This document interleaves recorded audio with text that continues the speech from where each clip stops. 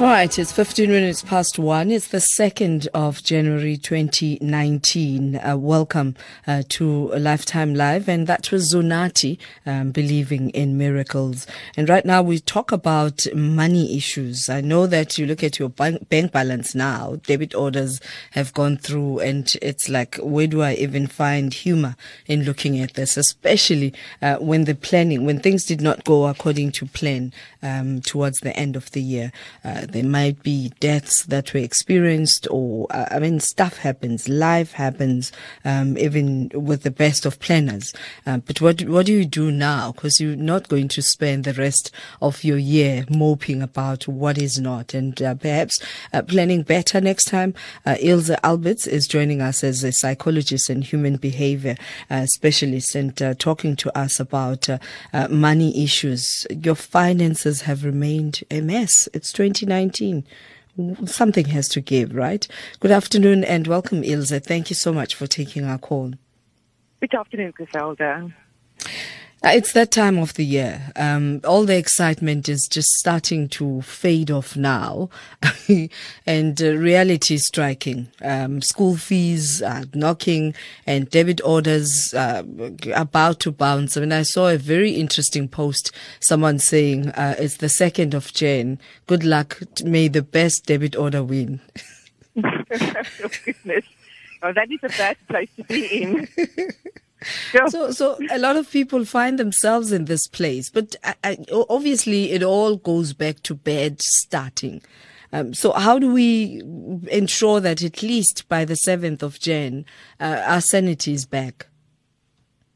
You know what, Griselda, if you are by the 2nd of Jan looking at your debit order to say, may the best one win, it is an indication of how you've done your year before. So I would really recommend to people to say today is the 2nd of January 2019, and this is going to be a year that I'm going to handle my finances very differently. That next year, when it's the 2nd of January 2020, I say all my debit orders win equally. In fact, I have lessened my debit orders. So for me, the most important thing is to mentally, emotionally, psychologically make the decision and say, I will do it differently. I will become more wiser in how I handle my money. Money is not there to just spend and live from month to month, but money is also an energy to look after and see how can I really take care of it as if it is one of my beloved children. Because the more you take care of money, the more money will take care of you as well. And when people can shift from that mind shift of money is just to be spent to I want to always have more months at the end of my money and not more months. Pardon me, I want more money at the end of my month and not more months at the end of my money. So to really get into the habit of really treating money as one of your beloved children, we make sure that our children are very safe and that we protect our children. To make sure that you also save money. Save, S-A-V-E.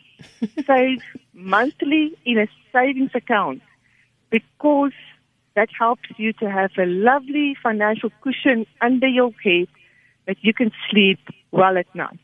Do you know that saving money is one of the 8 wonders of the world, that Einstein called compound interest as one of the 8 wonders of the world? Because as you save money, your money in the savings account makes money every night while you sleep. So how do we change our attitudes towards money? Because, the fact that there are certain people who are able to do this and others not, it means, our attitudes contribute immensely. It's a choice. It is absolutely as simple as making the decision and say, I choose to handle my money better. I choose to save, even if it's 10 Rand a month. I choose to do it differently. There's no attitude that can change without making the choice. And that is really boiling down to saying, I will this year choose wisely and make better choices with my money. Yeah. So these are words that one must say. But I still say that there's something about our psyche, that is not well with how we think and relate to money. Where does that come from?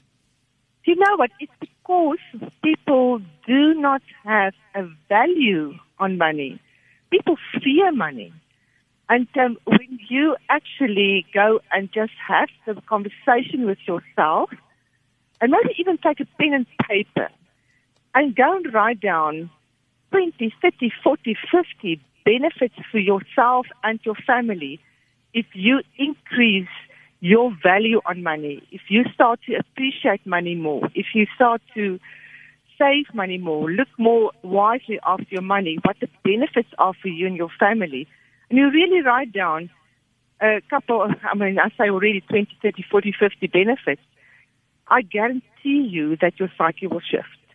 Because it's important to have the way that you look after money as a higher priority, higher importance, higher value than before. And it is by understanding the benefits for yourself and your loved ones when you do that. So, and right now, one of the challenges is trying to live up to other people's big expectations and not looking at where you are in terms of your finances. Yeah, you know what? There's a saying that is as you increase your self-worth, your net worth will increase. If you build your self-worth in competition to your neighbors or those people around you, your net worth will decrease. But if you value yourself and say, I'm doing life according to what is of importance and priority to me, and looking after my money wisely means I'm not going to buy the new car this year. I'm going to close my clothing accounts because I have more than enough in my cupboard. I am not going to buy that new thing that I want because we can still live without it. I don't need to impress my neighbors or my friends. I would rather want to impress myself by making sure my money grows in my bank account or in my savings account. So it's making choices to be less of a consumer and more of a saver. Maybe going back to just the attitude of saving. Someone might just say that, Ilze, you speak from a place of not understanding how people like me, I'm making reference to that individual, have challenges, that you will have a lot of burden when it comes to going back home during this time of the year. And burden means, there will be a lot of unbudgeted for situations that happen during this time. What do I do? Where do I get money for savings?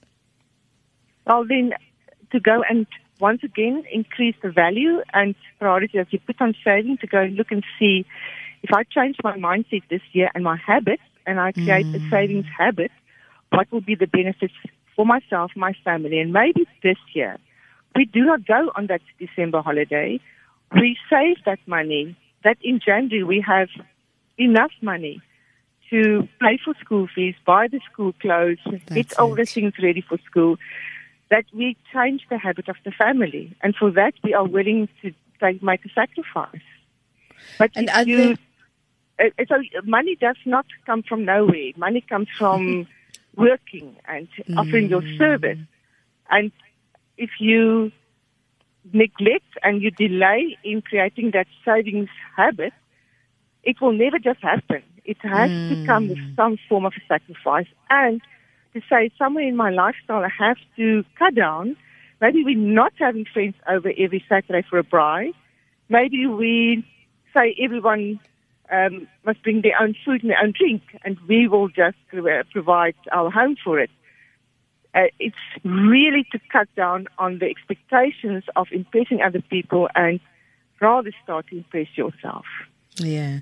Are there any resources where we can find info about financial literacy and how to start?